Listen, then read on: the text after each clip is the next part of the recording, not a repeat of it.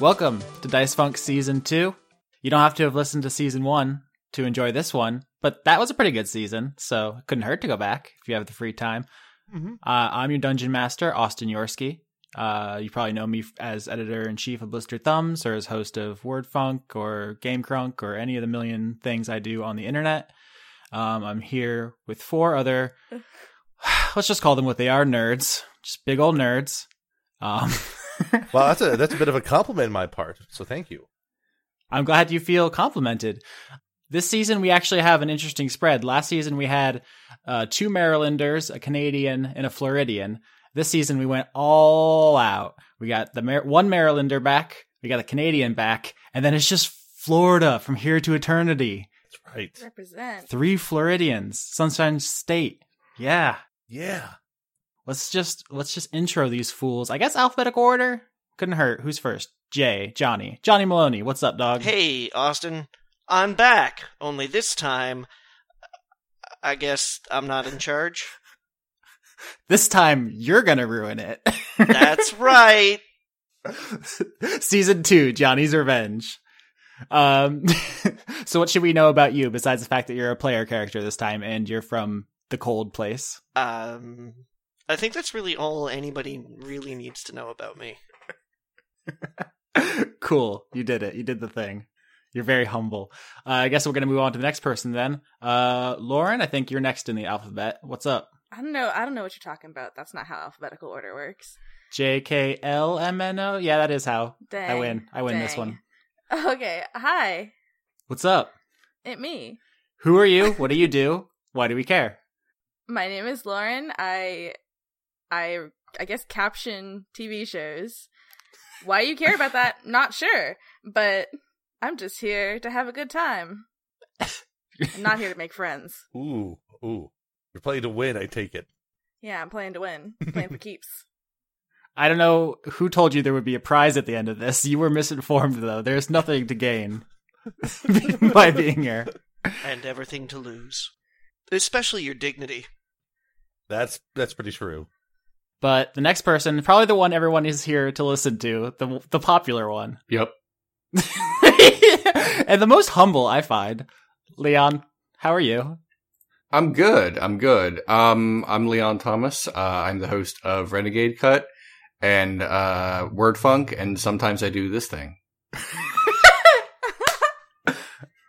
And just to clarify something, you are not the host of WordFunk. I am the host of WordFunk.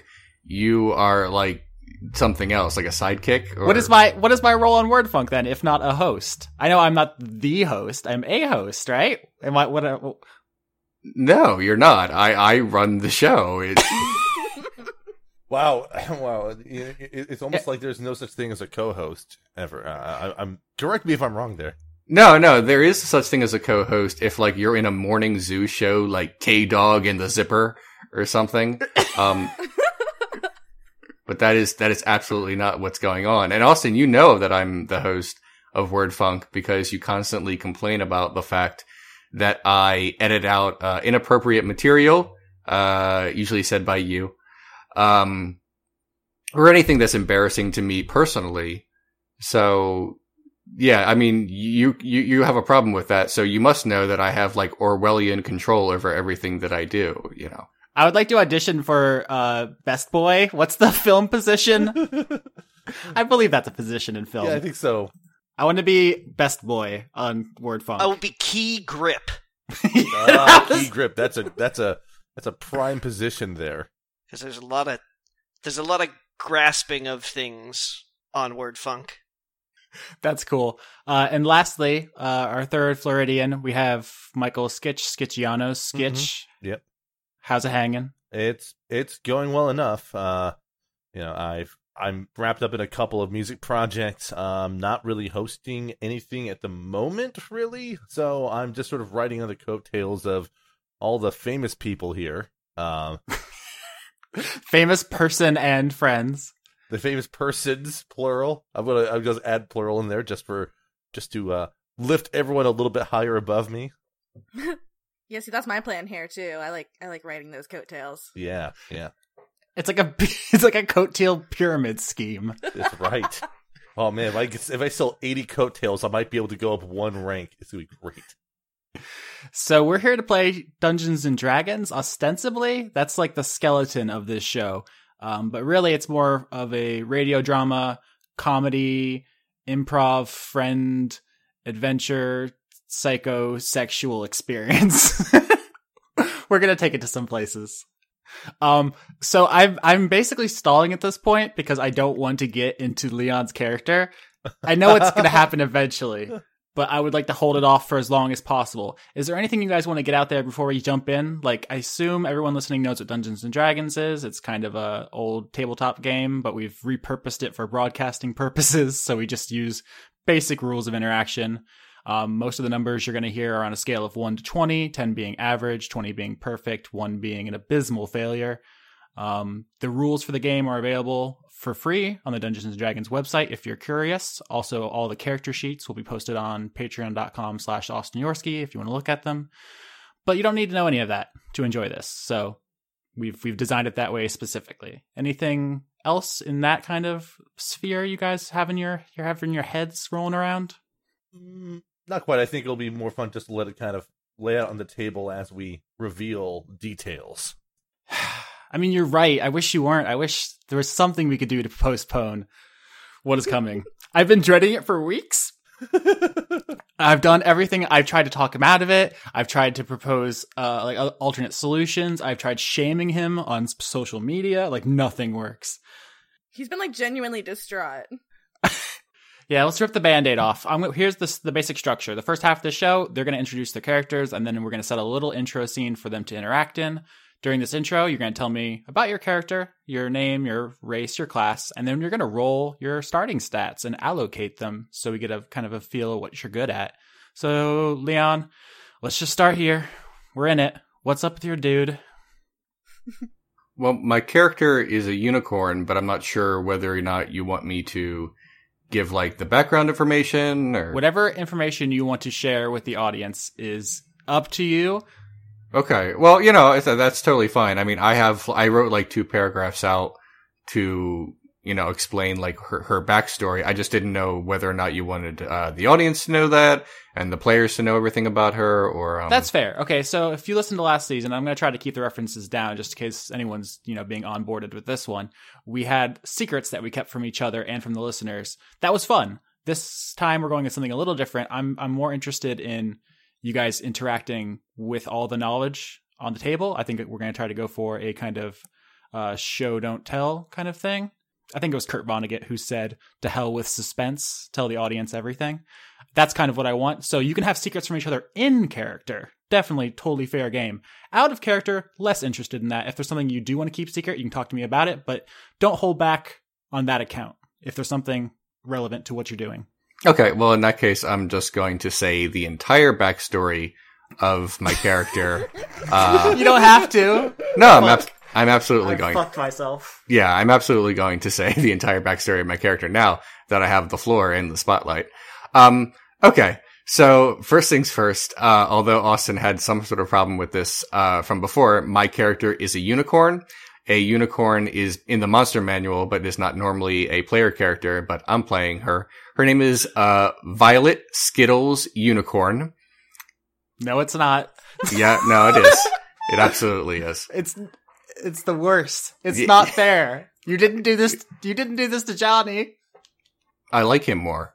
So anyway, Violet Skittles Unicorn was born 20 years prior to the events of the game. She lived in the Feywild with her mother. She lived with her mother, Butternut Squash Unicorn, and her father, Big John Stud Unicorn.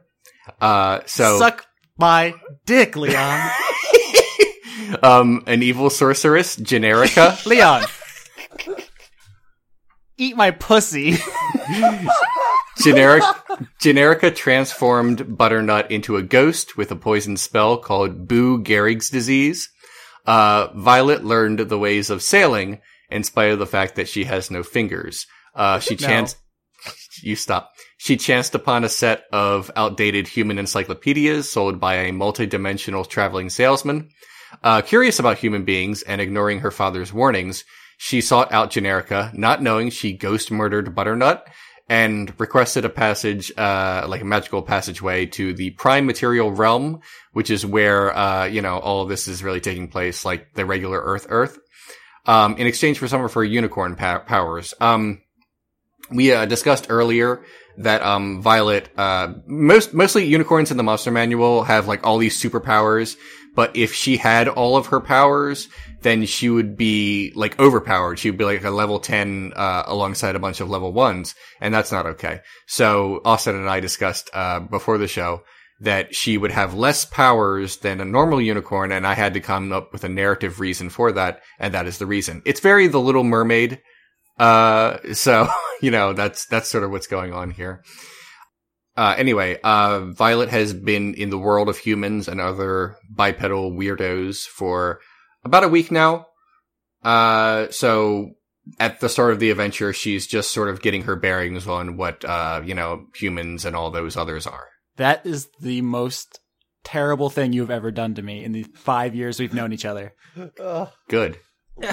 And now we got to see what the stats are for Violet, don't we? I think we should roll just so everyone has kind of a good idea of what each character is. So Violet the Unicorn, Barbarian, Sailor.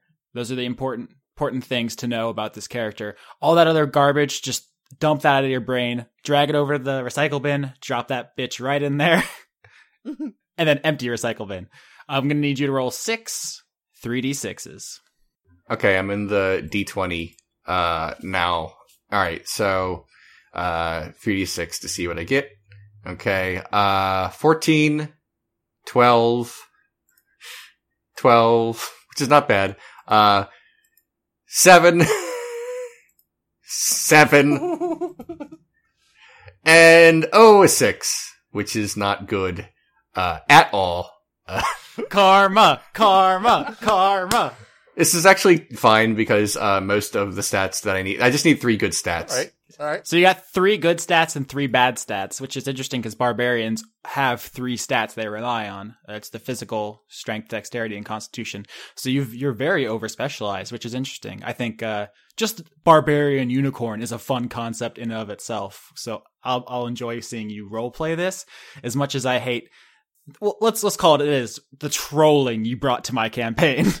Now, my question is: you're going to be running the intelligence, wisdom, charisma with those 3 low stats, and that is going to create some interesting things. Then you're a dumb, airheaded bumbler who's like fucking jacked. No, she's just ignorant of human ways and the other ways, and I think that makes sense for her character. And to clarify the sailor background, obviously. You made a joke about how you don't have fingers or whatever, but I think you said that the forest that you were a guardian of had like a big river or something. So yeah, she has seen the sea many times. She's a sailor. Okay. So yeah, there's a vague nautical theme running through this, and I kind of let that slip to Leon to help him not make a useless character. But literally the only thing anyone here knows about my campaign is mildly inspired by The Wind Waker. So you're going to plug those in, and that sheet will be available if you want to look at it. I do want to stress, though, it is hard to look at. Leon did some shit to it. Oh, yeah. I did the best shit to it, actually. If you'd like to know, I will just tell you. On my character sheet, I changed where it says Dungeons and Dragons to Dungeons and Unicorns. I have like a little overlay over that. I also have a unicorn picture over the dragon. So it says Dungeons and Unicorns with a big, beautiful unicorn over the unicorn. Also, all of my stats, which I'm about to plug in. Instead of saying strength, dexterity, constitution, etc., say unicorn strength and unicorn dexterity, etc. Also, at the bottom where it says attacks and spellcasting, because I'm just really just going to be using the horn, throughout. And I certainly will not have spells because I don't like looking up magic stuff. There's just another big, beautiful rainbow there. I have the nicest character sheet, and that's all there is to it. So the game we're playing is now officially Dungeons and Unicorns. I hate you. That's the thing. If you were like genuinely trying to sandbag my game, you wouldn't be here. I love you, Leon. Let's move on. Johnny, I believe you're first alphabetical. Now that we've gotten that fool out of the way, why don't you hit us with your rhythm stick? The character I'm going to be playing for Season 2 Dice Funk is going to be a human monk by the name of Drop. as in a drop in the ocean, or a drop in a bucket. He's a little unbalanced as far as monk classes go. The history that I've written, that I believe actually, as of this point in time, the only person who's read my character history of the five of us is Austin. And without getting into the too many details of the page-long history that I've made, essentially, over the course of his life, just about everybody near and dear to this person has died in some of the most spectacular ways. You know, like I have it written here at the very beginning. The course of Drop's life seemed to begin rather abruptly when his mother, Anna, died in childbirth, crushed by a falling roof support that the commotion of her labors had caused to come loose some. In the ensuing panic to free her crushed body from the pinning pillar, a section of the roof collapsed, knocking his only two siblings, Eric and Aaron, twins, into the trough of water being used as a birthing vessel. They drowned. His father, Marcus, not a particularly bright man and more than a little overwhelmed by all the chaos, went to gain help from the neighbors, inadvertently knocking a lantern aside and setting the house on fire. Drop was rescued very quickly by one of his intrepid neighbors, but not before the adjoining livestock shelter also caught fire, suffocating all the farm help within, and giving his father an incredible case of chronic pneumonia, something that would last up until the day he died, 2 years later. It goes on. I thought you didn't get to the punchline. Okay, you want me to his father's death? You want me to go that far? Yeah, that's my favorite part. All right. His father, Marcus's breathing problems would prove fatal in the end, as while attempting to run in to shelter from a terrible storm, something his pulmonary systems were unable to maintain for any length of time, he stopped dead in his tracks, only to be struck by lightning 3 times in very succinct intervals. This is like the darkest Monty Python sketch ever. So it goes on from there. His care bounces around to his grandparents, who also die, I believe, from infection, gained from rotten wood splinters gained while attempting to teach Drop the basics of woodworking. It's like all of your loved ones are the Black Knight from the Holy Grail. Almost, yeah. And then again, he kind of bounces to the care of the state, quote unquote, because nobody in town wanted a piece of him, because, like, at this point in time, this, 6-year-old boy had just had everybody die around him, so he gets put in the care of a yeoman, who worked as a groundskeeper for, the local nobles. And then while looking after the grounds and the game on these lands, he watched his entire hometown sink into the ocean. Into the ocean, you say? Yes, to the ocean. Strangely enough, my history starts on a coastal city. I wonder why that is. Very interesting. Yes. And so it goes on how the noble family, he had inadvertently causes them to all be killed by a pack of mad wolves, and is the sole survivor of a hurricane that saves him from said pack of wolves. When he is come across in a very wrecked state by a monk named Sheathane, an elf, who takes pity on him, this kind of, as I describe him, a teenage boy standing astride the ruins of a magnificent mansion half mauled by wolves, making a high-pitched whining noise between desperately taken breaths. At this point in time, he had finally come to grips with the idea that he might actually be cursed and was scared to have anybody else around him, when Sheathane's order, called the Order of the Calm Waters, tried to talk him down into a slightly sort of calmer emotion management process, and says that, hey, you can come and live with us, and don't worry about your curse. If it's time, it's time. If it's not, it's not. We will all pass on when it's actually the universe and the gods deem that it's time for us to pass on. So he goes with Sheathane to the monastery, and for many years tries to train his mind to overcome this idea that he is a nexus of horrible things. And while he's there, of course, year upon year, new casualties befall the monks there. I've written here: dysentery, freak cart accident, crushed by falling brick, anaphylaxis, sinkhole, an extremely unusual sandal accident, an unusually aggressive badger, what should have been a very funny banana peel prank, one inexplicable mosquito attack, the laundry incident, a particular library shelf with very ill-managed weight distribution, a sudden unpredictable tidal wave, and architectural outhouse issues, to name some of the more prominent ones. The Aristocrats! The Aristocrats. So, up until, we basically, a few weeks ago, before the beginning of this adventure, Drop and Sheathane managed to somehow be the only two people left in the Order of the Calm Waters. And after a long discussion between the two of them, Drop decided that it would probably be better for him to leave, so he put his things in his bindle and set foot out on the road. As I write here, afraid, not unprepared, but a little unstable. So, I'm gonna be playing a monk with emotional problems. I can't tell if I'm being trolled. I cannot tell anymore. Roll those stats, bad boy. Okay, alright, so... First, 14. That's a respectable start. 11. Ooh, we're still above average here. 14. Wow. Ooh, not so bad. 8. 16. Damn. And 7. Damn good. Not bad at all. Not bad at all. You got enough for some flaws, but you got one, super good stat. Maybe the best character we've had on this show. So yes, so far we have Violet, the barbarian unicorn, and Drop, the human monk. I think your background was hermit. I don't know if you hit that.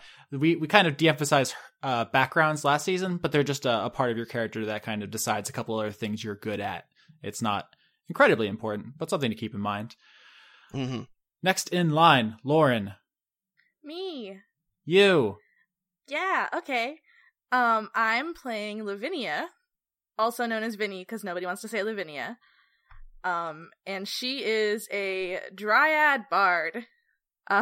So Vinny's deal is that she was a human person, who lived in the city that had a sacred tree. She was one of the guards protecting the sacred tree. She died protecting the sacred tree.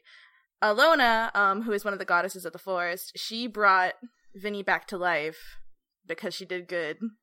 But she brought her back as a dryad.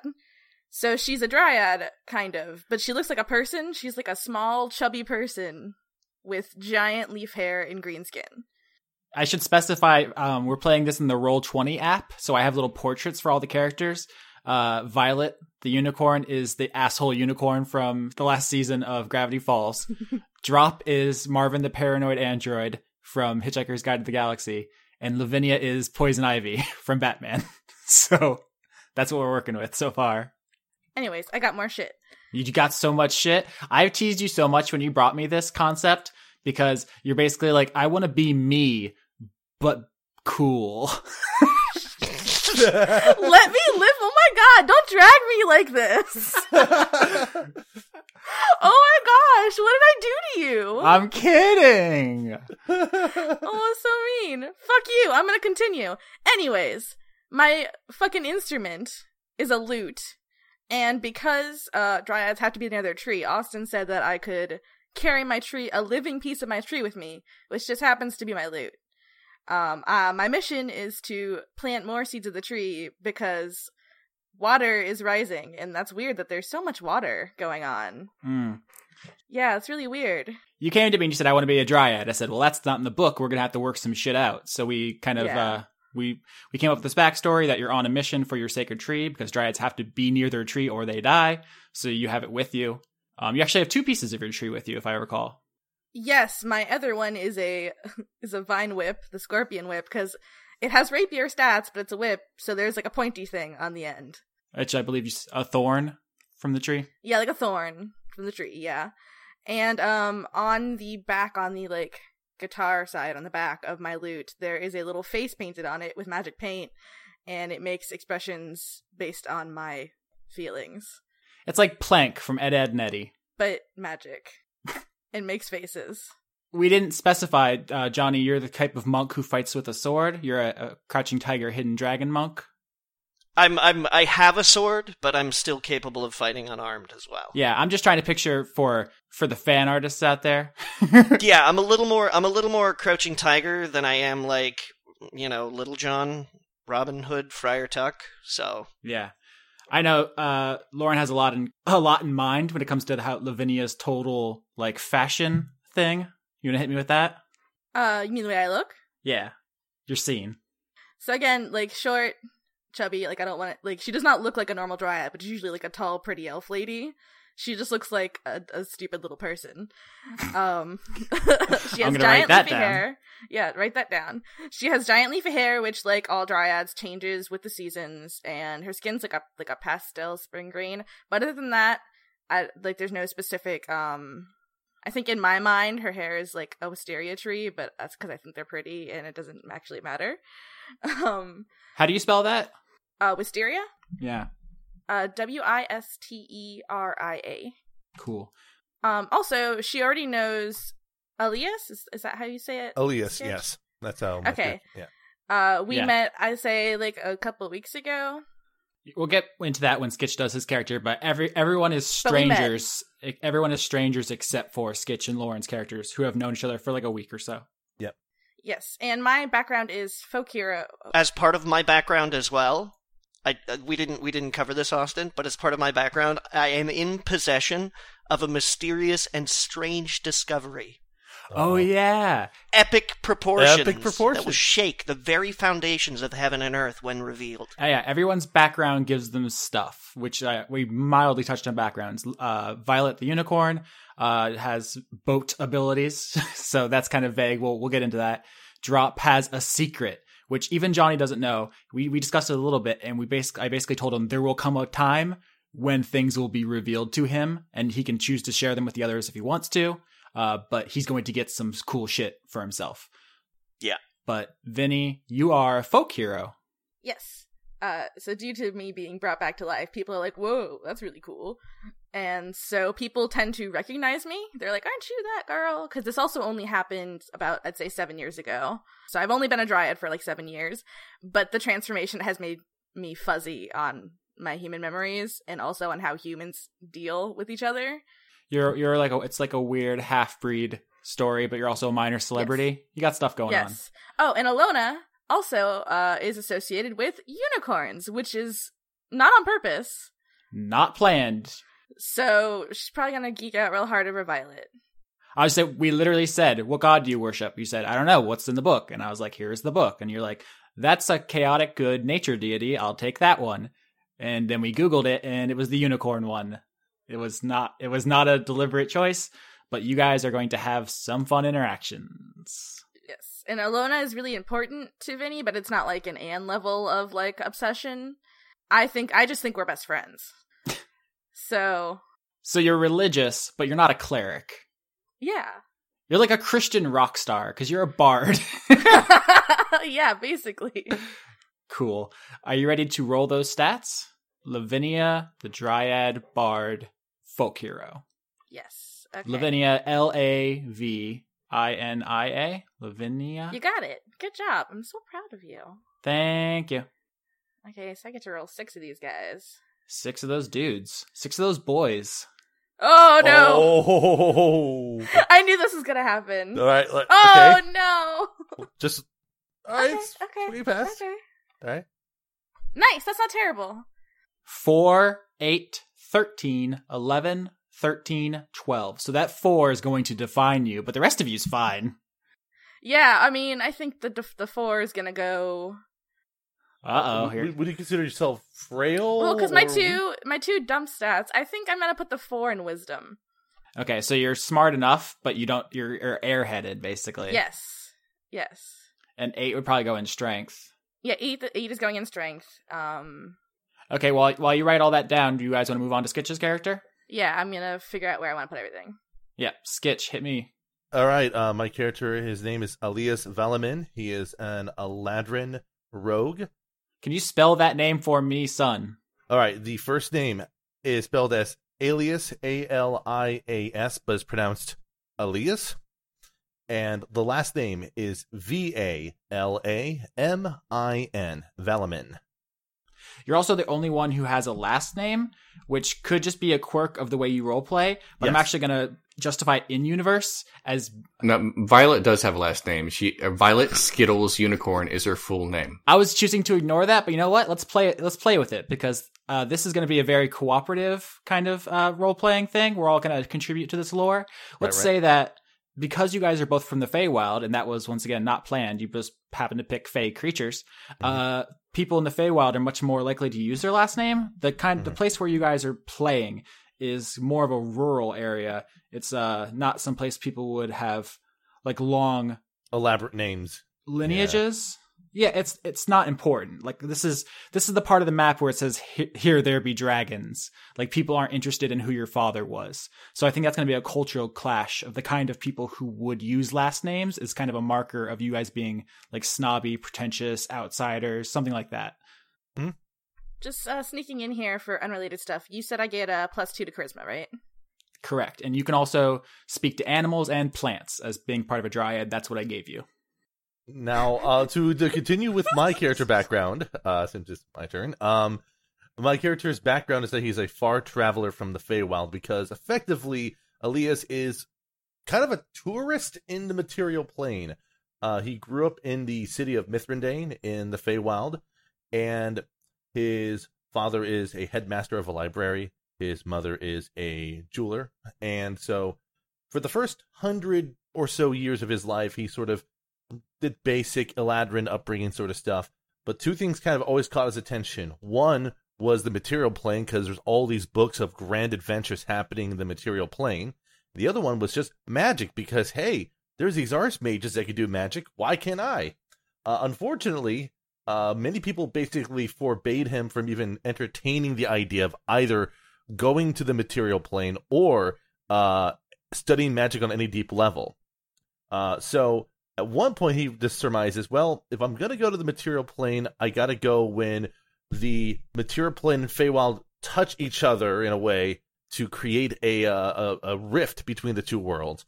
And one day, a rift formed in Mithrandain. He took his chance, jumped in it, found himself in the ruins of a city in the material plane, and then went off with his inaccurate maps and outdated lore about the ways of the people in the material plane, hoping to find out more about what's going on in this world.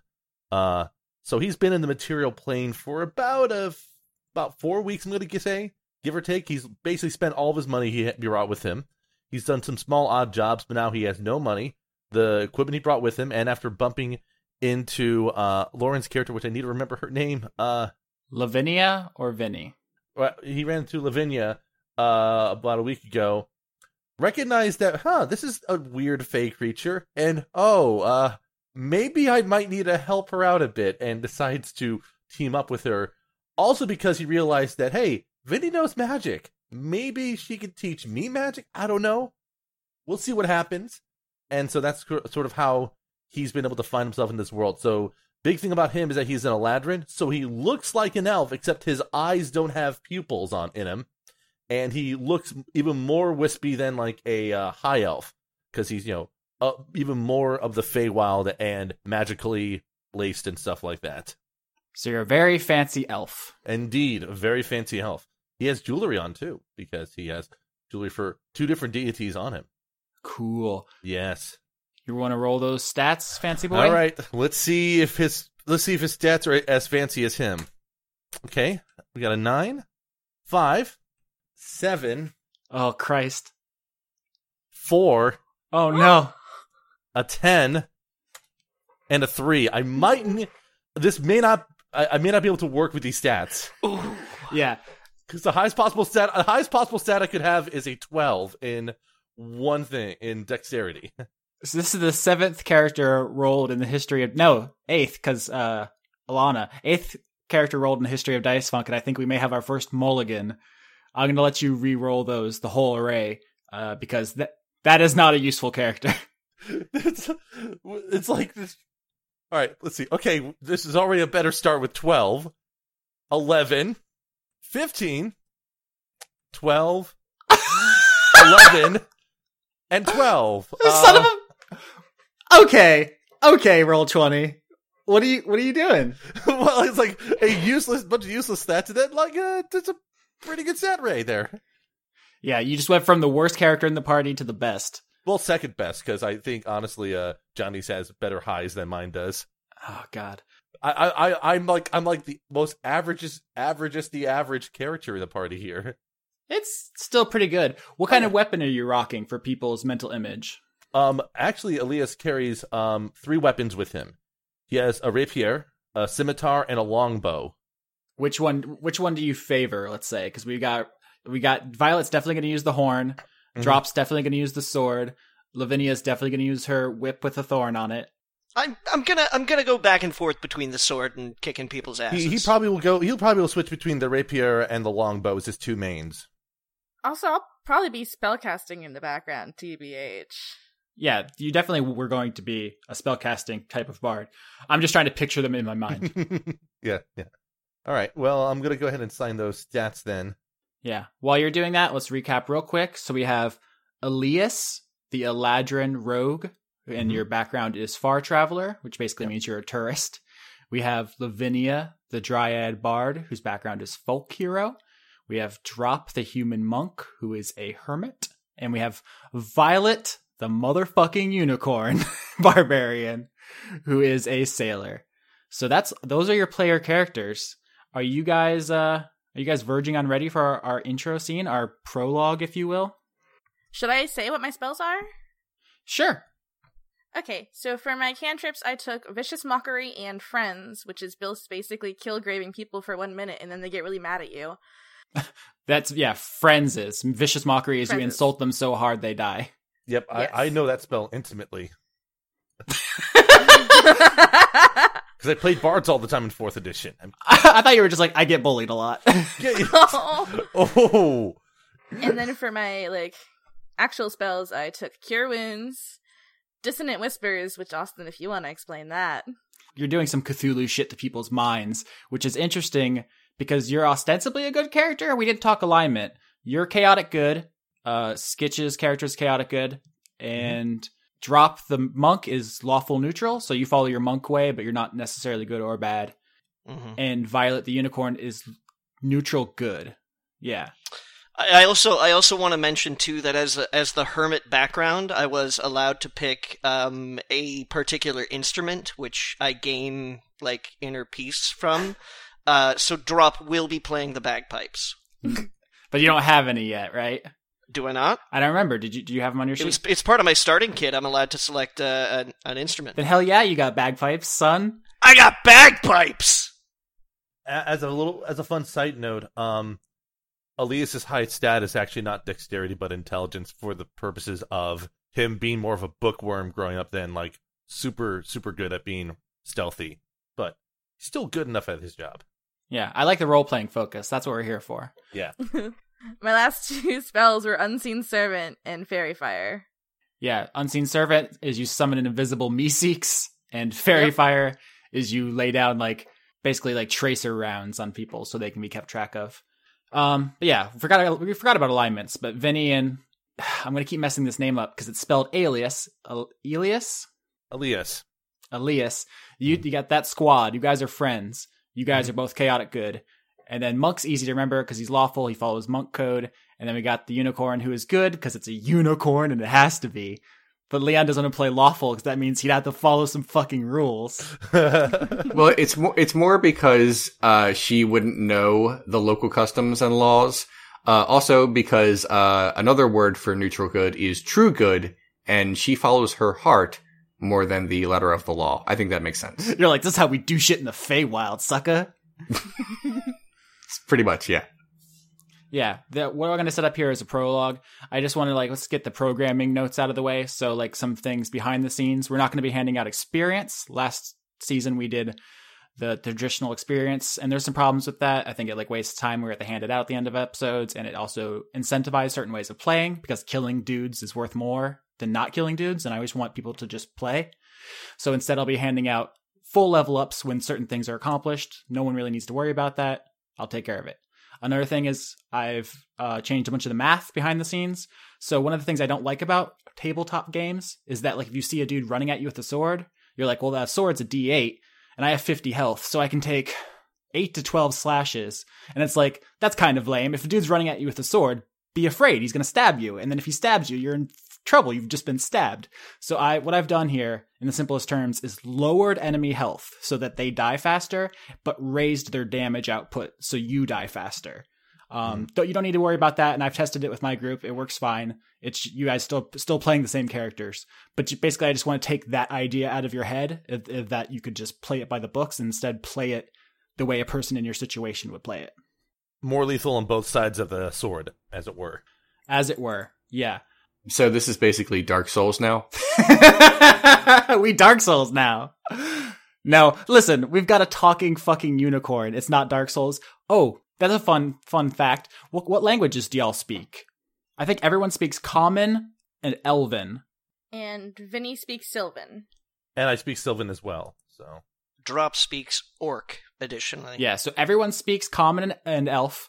The Fey characters speak Sylvan, which is the language of the Feywild.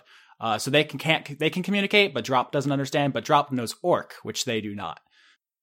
Violet actually speaks a lot of languages. She speaks Common, Elvish, Sylvan, and Celestial, which is the language of angels, but we probably won't run into too many of them.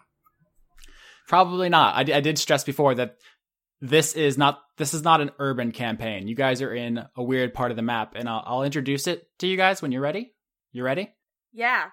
Let's do it. Johnny, you still doing math? Nope, no, I think I'm all taken care of. What about you, Sketch? I'm ready to go. I got all my stats and stuff settled here, so I'm good to go. All right. So season 1 is called Stone Root because that's mostly where it takes place, in the city of Stone Root. Season 2 is going to be called Lorelei. It takes place in the Lorelei region. It's basically, as I've hinted before, largely water-based. We're looking at a moist situation here, folks. I've hinted to you before that you were going to start on a boat. And that's where y'all are. I'm looking at the Roll20 thing now. We're not going to be using it much. We mostly use it for rolls. But I did specify what 3 of the characters' icons are. I forgot the 4th. I have Elias down here as Sephiroth. is the 4th icon. Because yes, the Eladrin are a fair-haired folk and yes, very slender. Indeed. But I referenced the Roll20 thing because there's only 3 icons visible for most people. If you zoom way the fuck out, I see her. Violet is not with the other 3. That's a very interesting thing. I understand that my character is going to be treated differently because she's a unicorn. Because, okay, I just peek behind the curtain. It may seem like I'm being mean to Leon, but I had to do a lot of work behind the scenes. The unicorns are a very particular kind of creature. Your horn is worth tens of bazillions of fortunes. It's the most valuable substance on the material plane, and anyone who sees it will want it. So it's going to seem like I'm being mean to you, like I'm painting a target on your back. And I don't want to do that, but I was upfront about this with you, and I had to take this into account. So I just want to get that out of the way, that the unicorn is going to be a liability, and we'll see how it works. I am totally comfortable with that. I like your confidence, Leon. The moxie there is noted. All right. So, yes, you guys are in the Lorelei region. For as long as you can remember, the waters have been rising. For a long time, people didn't believe it was happening, and then they argued about why it was happening and what could be done. And then by the time there was any sort of agreement, everyone turned around, and the people in charge were gone. The people with magic teleported away. The people with money took all the ships and left, and the region has devolved somewhat into chaos. The main force left is the Glitter Gold Company. You are now all currently aboard the Glitter Gold 9, a last of the ships in the region to get out. A ticket is worth more money than anyone could ever imagine. You've all come into them by means of which we can build right now. I was assuming that Lavinia's village pooled their resources to send their very special package off on its journey for religious reasons.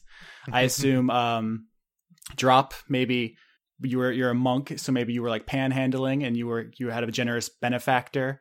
Maybe he likes to go for a walk. I don't know what that means in this context. Just like kind of traveling, figuring his place out. Yes, but how would you have come across Willy Wonka's golden ticket to get on this boat?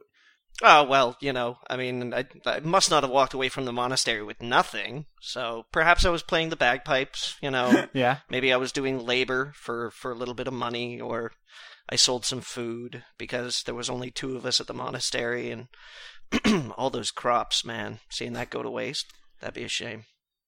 Because I was thinking Elias brought something maybe from the Feywild, and there was a collector or maybe a professor or somebody who saw its true value and traded him.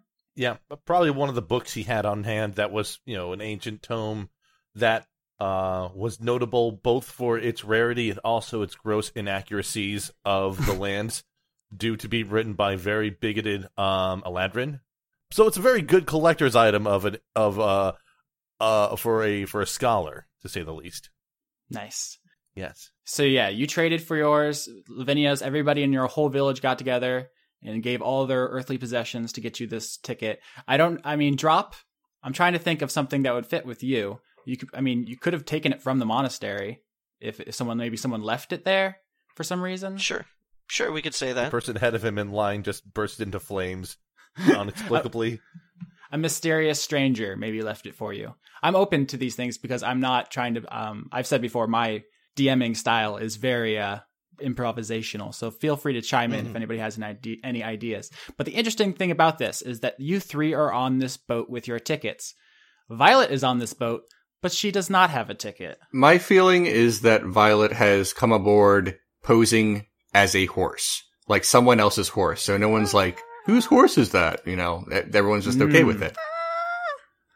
What? You'd think that, but let's start the scene with Violet, the unicorn, who is currently in a cage in the hold of the Glitter Gold 9 with a bag over her head. What can I see?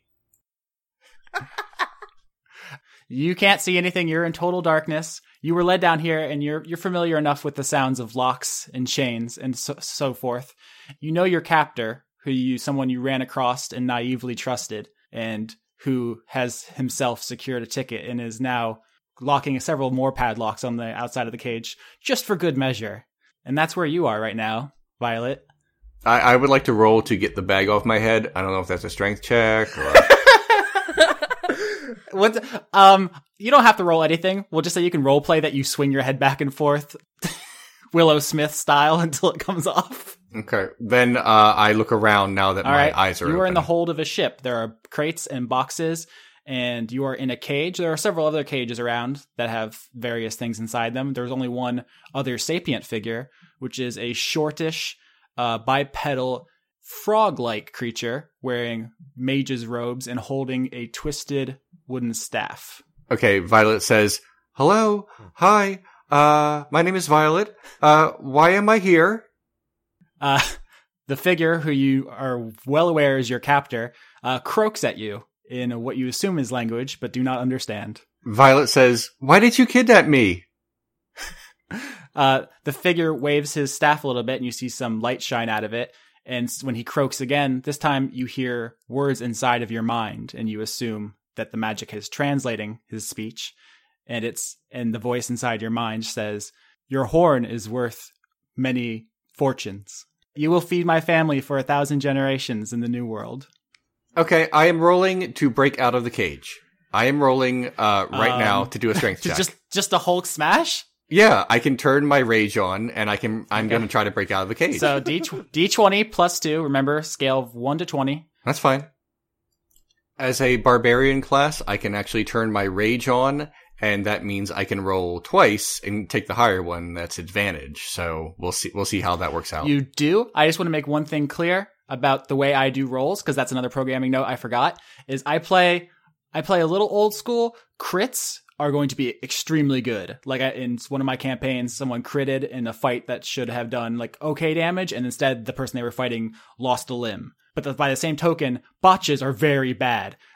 Someone botched, and they also lost a limb. So they were drinking a glass of water, lost a limb.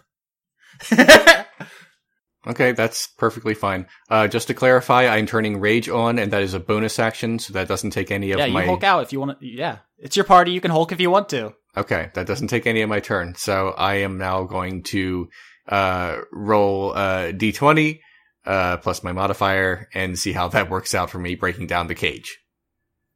Holy shit on toast. 20, crit, natural 20. I told you, Violet is going to be like super awesome. She has she doesn't have a very high strength, but she has rage powers. And she is amazing. So she just smashes that thing like the Thing and just completely clobbers it. All right. Deal with it. For those playing at home, it was 58 minutes until Leon ruined a thing I had planned. Mark it up. So Violet turns around, seemingly just giving the figure the cold shoulder, which I had described previously as a short, basically a frog man. And her eyes go wide in anger, and she just does a back horse kick, the likes of which neither man nor beast has ever seen before. 2 padlocks shatter, and the door goes flying, slamming into the frog man, and sending both door and man across the room into a crumpled heap. He does not seem to be moving. Oh, what a shame. I had lots more planned, and you ruined it. Welcome to Dice Funk, Austin. Welcome to being in charge of Dice Funk. So good! This is the fate of Dice Funk DMs. It's a curse that would pass down generations. Okay, Violet is now, able to leave the cell, then she does, and she walks around. What I want to do is investigate the cargo hold where I am, and see what I see around me. Or is there any objects or any people? Is there a way out? I want to know what's basically around me. As you look around the hold, you see it's mostly like exotic fruits and such. People got a couple paintings out. It doesn't appear to be any like money, but it's mostly like valuables that people got on board. You are, everyone else has their starting gear because they brought it with them. You did not. You are basically naked. Okay, you said that the frogman had a staff, so Violet walks up to it and breaks it. That way he's disarmed if he's still alive. And I sort of like poke around him and see what he has on him and that kind of thing. But I kick away his weapons or what's left of it anyway. I don't know if I roll for that. Oh, yeah, you don't need to make any rolls. You stomp on the staff, it breaks, there's a little crackle of electricity, and then it goes dead. You look and you see that the frog mage is breathing, but very unconscious. Okay, cool. Okay, so he's unconscious, he's unarmed, and I'm stuck in here. I basically want to like pace around because I'm full of rage and I don't want to just like pop out and like start crushing everything. But I do want to look around the hold and see if there's a way out. Like, are there stairs to go up to a door? Is there just a door? I mean, you said I was downstairs on a hold, so I assume... Yep, there's stairs up to the next level, and there's a door that's closed at the top. Okay. I don't want to go up there just yet. The camera cuts to a new scene. In the passenger section of the Glitter Gold 9, Drop the Human Monk is sitting with other passengers, mostly gnomes. You guys know that the Glitter Gold Company is mostly comprised of gnomes. It is named after their chief deity. It's a very gnomish operation. There's a couple of dwarfs, a couple elves. You think you see some half orcs mixed in on this ship, but where you are now, mostly gnomes. And where you are sitting, you see a gnomish stewardess come up to you, Drop, and tell you that you guys will be departing shortly, and that you should get one last look outside because it is very beautiful, and this may be the last time you see the Lorelei region. Drop sort of like eyeballs this gnomish stewardess for a second, not aggressively, not trying to intimidate or anger or anything like that. Sighs audibly. I'm presuming there are windows in the compartment that I'm in. There are now. All right. Sighs audibly, looks over his shoulder out the window, says, looks back inside, and starts cleaning his bagpipes. Okay. When you look outside, besides miles and miles of blue ocean water in every direction, you do see the spit of land from which you boarded, Meadowlark Island, upon which the Glitter Gold Tower is situated, and the docks from which you came. You do notice there's something of a mob on the docks. A lot of people who appear to be very angry. They're not on the ship you were on, and people in golden armor, presumably Glitter Gold employees, who are holding back those rowdy folk. All right, he turns around again, looks a little closer out the window, and says, "Oh." I like Drop. But you were going to stay in the residential section of this ship, polishing your bagpipes, which is not a euphemism. For the moment, but he's paying a little bit more attention to what's going on outside now. All right. With that established, we're going to cut over onto the deck of the ship, which is much more sparsely populated. Only a couple of people roaming around. You can see a gnome at the wheel of the ship up near the back, where they are on ships.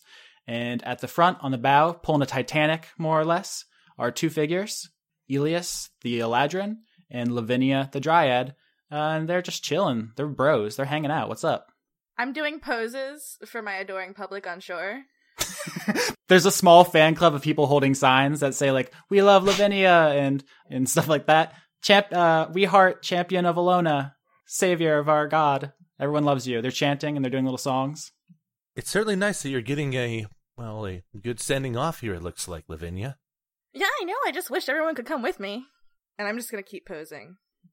It seems that the Glitter Gold are insistent on not having too many people on this ship, possibly for liability reasons or for other reasons. I can't be sure. That's dumb. Lavinia, you know from, living in this region longer than anyone else. Well, maybe Drop has been here longer. That's true. More than your compatriot, at least. That there are very few boats at all left in the region. They were taken mostly by the rich and powerful when things started going really bad, and that's why it's so hard to evacuate the region. So that's backstory for this conversation you're having. Does my town have a name that I have not thought of yet? Because I haven't thought of one. No, you can give your village a name anytime you want. I think in your backstory, all we specified was you have the tree, which I believe we called the Spiral of Lorelei. Yes. Because the trunk is spiraling. Much like a unicorn horn. Oh! Look at that, guys! We did a thing. I'm gonna take out my lute and start playing a really sad song because I'm pretty bummed. Oh, very sad. Elias, anything you want to add? I'm just letting you guys have your scene. He pulls out one of his maps and pulls it out. Like, I probably need to update this map to reflect what the terrain looks like. And he sort of gets out a bluish pen and starts sort of drawing in water over the majority of the landmass that has been covered by water, since the maps are clearly not up to date about what the material plane actually looks like. I might need more ink for this. Very accurate to the situation. So you're going to play your sad song while he fills in his map, and that's all the scene you guys want?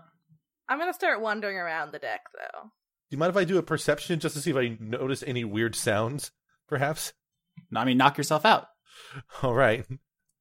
Because certainly there would be anything untoward happening on the ship at the moment. No, probably not. I only got a 10.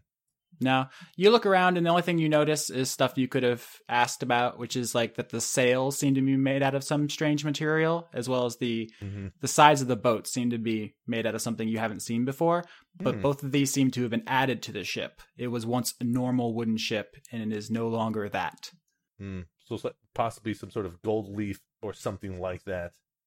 Yeah, it's definitely a gold motif the company went with. Not surprising. Anybody else want to do anything? This is all happening simultaneously. Okay, in that case, I would like to do something real quick. Violet checks on the frogman, who I guess is unconscious, and she uses her mouth and her horn to sort of manipulate him around and look for keys. I'm basically looking to see if he has keys, because you said there was padlocks. I don't want anything else on him. I don't need any money or whatever. I'm just trying to find out to see if he has keys to the door. Yeah, you use your snout to push through his clothing. I have a horn. You find keys to the padlocks he was using. You find pouch with 5 gold in it, and you find a book of writing in a language you do not read. Okay, she is not interested in the book or the money. Violet drags him into the cell that has food in it. You said there, so just chucks him in there, and locks him in, and that way he has food so he can Dunyan rings. He can eat and not die. 'Cause she wouldn't want that, even for her enemy. And that's it. That's basically all I want to do. As you click the lock home, locking him in there, you hear voices yelling from above. So we're going to switch scenes. As Elias is walking around the deck of the ship looking at stuff, Lavinia is playing her song, and Drop is, well, moping, I suppose. Yeah, moping is appropriate. The boat begins to move, and you hear a very strange sound at the stern of the boat, unlike any of you have heard before. And the people on shore start to go, berserk's a strong word. They're angry to see you leaving. And you guys are leaving the port. That is what is happening. Okay, I'm gonna wave out the window. You see a skinny dwarf catch your eye, and he flips you off. He looks very upset. I shrug and keep waving. Like, kind of give him this. I give him this look that just goes, "What the fuck? Shit happens. Bye." He flips you off with the other hand. Now he's double burden it. He's dual wielding. He has proficiency with dual wielding. Huh. I give him a very slow, like, pensive thumbs up, and then turn around back to the inside. Okay. That's your turn. Anybody else? Huh, that one dwarf seems particularly angry at something. Oh, this is going to be a good campaign. I can feel it. Anybody else want to do anything? I'm gonna stop playing my song. Mm-hmm. I'm gonna start playing a song. Yeah, he can start. I'm gonna stop, and I'm gonna blow kisses to everyone on shore. I somberly announce to everybody in the cabin, I'd be like, this is a song that I wrote. It's called Unbelievable by EMF. Nice. As you blow kisses to your adoring fans on the dock, you see one of them collapse, mouth frothing in excitement. Yes. And I turn to Elias and I'm like, "Hey, let's go look for more people." Oh, certainly. This is the ship is certainly more crowded underneath the deck, so we should find at least some people who are interested and maybe becoming more fans of yours, right? I love fans. Yeah. Might as well make haste then. Fans are good. All right, so we're gonna head towards the like main residential. Yeah. Where all the peeps are. As you guys walk over to the doors that will take you below deck, you hear the sound near the back of the boat intensify, and the ship tilts very precariously, about almost 45 degrees straight up from the bow. So, Is that normal? I don't know. I'm not sure if that's normal. How about both of you on the deck make dexterity saving throws for me? Certainly. oh yeah. I only got an 8. That's a particularly bad roll there. Oopsie doodle. Okay, I got this. 11. It's not bad. The ship tilts pretty bad. Elias loses his feet and goes sliding, but he hits up against Lavinia's feet as she is holding basically still. She's not doing a great job, but she basically stops him from going into an uncontrolled slide. As your guys' progress is thwarted, and the ship lifts up out of the water and into the sky. We're on an airship! This is not what I signed up for. The sound of the engines intensify.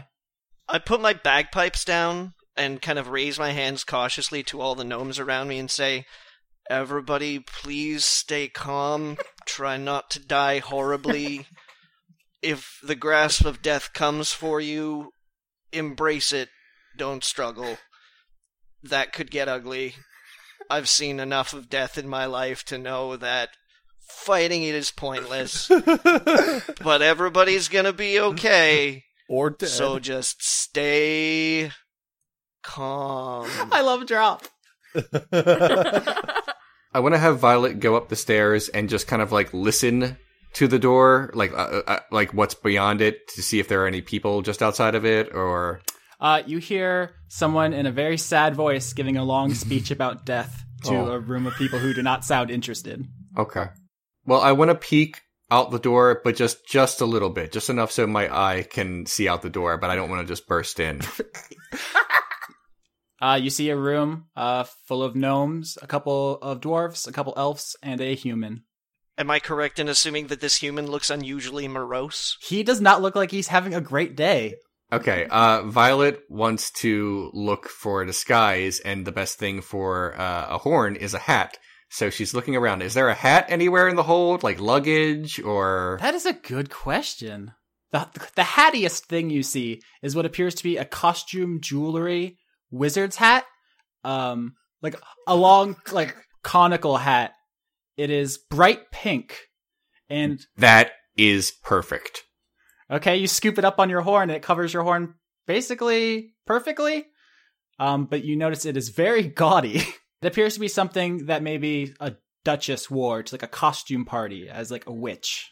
Okay, with the hat now on Violet's horn, I want her to go up and open the door a little, not just burst in like a mad woman, but like just to look around and see if there's like any reaction to her being there. I mean, people look in your direction, but most of them are just kind of holding to their seats so that they don't go sliding, and no one pays you particular mind. You get a couple of weird looks. People are like, that's weird. But also, a number of people saw the frogman take you down there. So you get the feeling that probably has something to do with it. You're not a surprise. In that case, I'm just going to play it safe and stay in the passenger section, since everything seems to be okay here for her. Back out on the deck, the ship is rising and rising and rising. Higher than you've ever been. Higher than the clouds even. You remember somebody telling you that the Glitter Gold ships traveled at 10,000 feet in the air, at which point falling off would be like hitting concrete instead of water. I assume concrete has been invented. It has been. You are very high now, and the ship levels out. You are now able to stand without issue. Vinny's kind of like blubbering. Aww. It's very scary for her. And she's just gonna slowly walk over to like where everyone else is and go in there. The magic face on your lute frowns intensely. Intensely. It is V-sad. Are you coming with Alias? Of course. Alias? I just wanted to take a little bit more of this view in because it's quite fascinating. Right behind you! And he just sort of runs to keep up. The view is gorgeous, I would say, but the one thing to note is that you look in every direction, and the only land you see is Meadowlark Island, from which you departed. And you remember remember Lavinia telling you, Elias, that she had heard the only way to get out of Lorelei was an airship, because as the waters had rose, they had become home to more fearsome sea creatures. Kraken, Hydra, Leviathan, things whose shadows stretched from one horizon to another, so that no ship could leave the sight of land without being dragged under. Huh. And then you enter the cabin, in which you see a sad human, a horse wearing a gaudy pink wizard hat, and a number of gnomes. Vinny's gonna immediately walk over to Violet. Okay. Elias will follow close behind as she approaches the hatted horse. I have a question. Violet is from the same realm as the Dryads and the Eladrin. I think the Feywild is where all the magical freaky characters are. Would she recognize the Dryad and the Eladrin, who are in front of her, like as those people? The sight of an Eladrin is definitely one you're familiar with. The Dryad, there's something off about the Dryad, though. You've never seen one quite like it. Elias is one to be very curious. He's going to look around and try to evaluate if anything on the ship is of particularly interesting magical properties or anything. For no particular reason. He's just going to... You want to roll for that? I certainly can, and I also have expertise in it. Sweet. 20.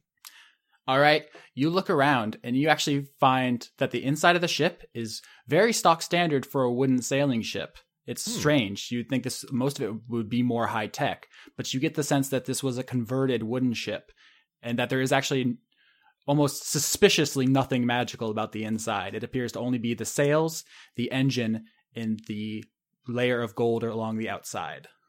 Huh. Interesting.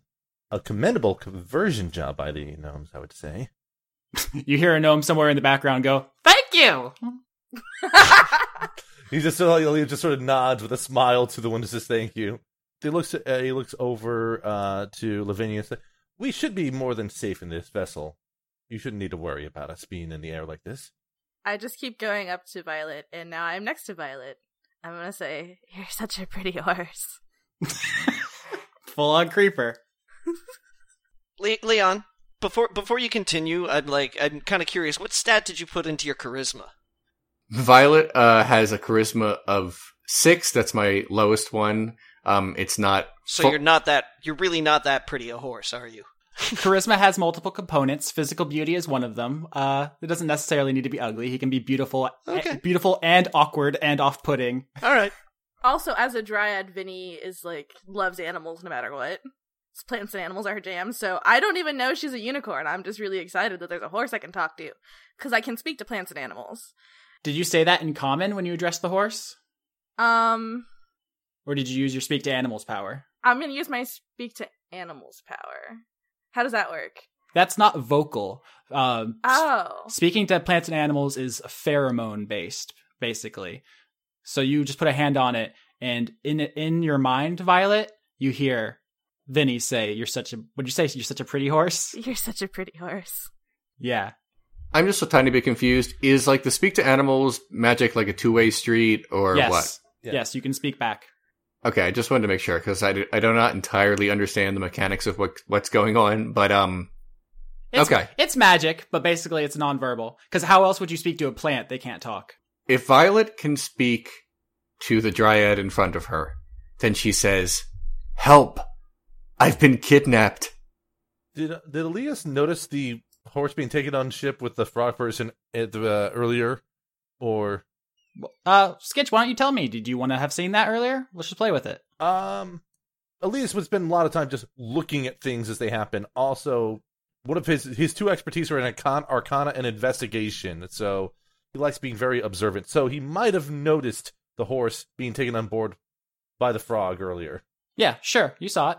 Okay, that's all. Just he's not doing anything with that information for now. Just regarding Lavinia communicating with the horse. So Lavinia and Violet are having this conversation. You say, "Help, I've been kidnapped." Elias was looking around the cabin and noticing details about the ship that may or may not be important.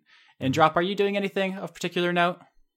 Let's just say that I'm beginning to speak to the gnome who's sitting right next to me about how if you dropped from the airship at a height like this, it would probably be like your body hitting concrete.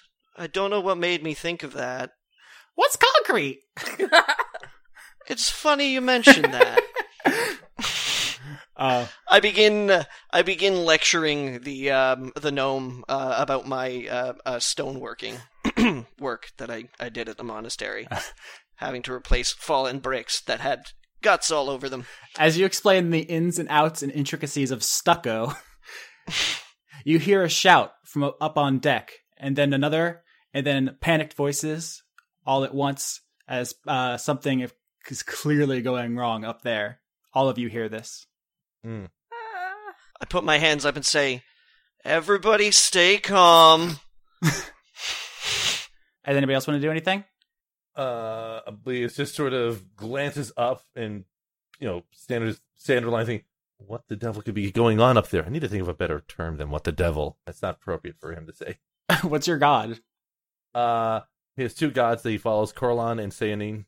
You can say, "What the Corellin?" What the Corellin is going on up there? As you take your god's name in vain, hey, the door to the area you guys are in flies open, and a gnome from the top of the stairs yells, "It's the Blackhearts!" And that name strikes fear in you, Lavinia, as you know for dead certain that's the name of the people who killed you. Fuck! Dun dun dun!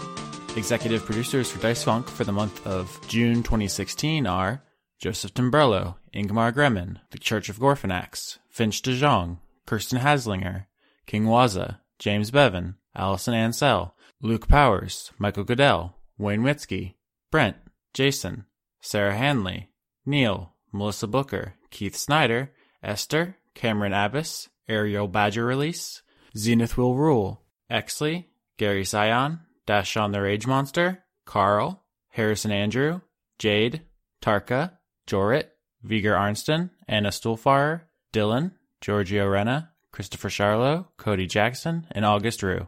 Our theme song is Thunderstruck, an overclocked remix arrangement of Windmill Hut from The Legend of Zelda. You can support the show by subscribing to us on iTunes, Podbean, Google Play, or YouTube. If you'd like to help more directly, you can find me at patreon.com/AustinYorsky, and you can find Leon at patreon.com/RenegadeCut.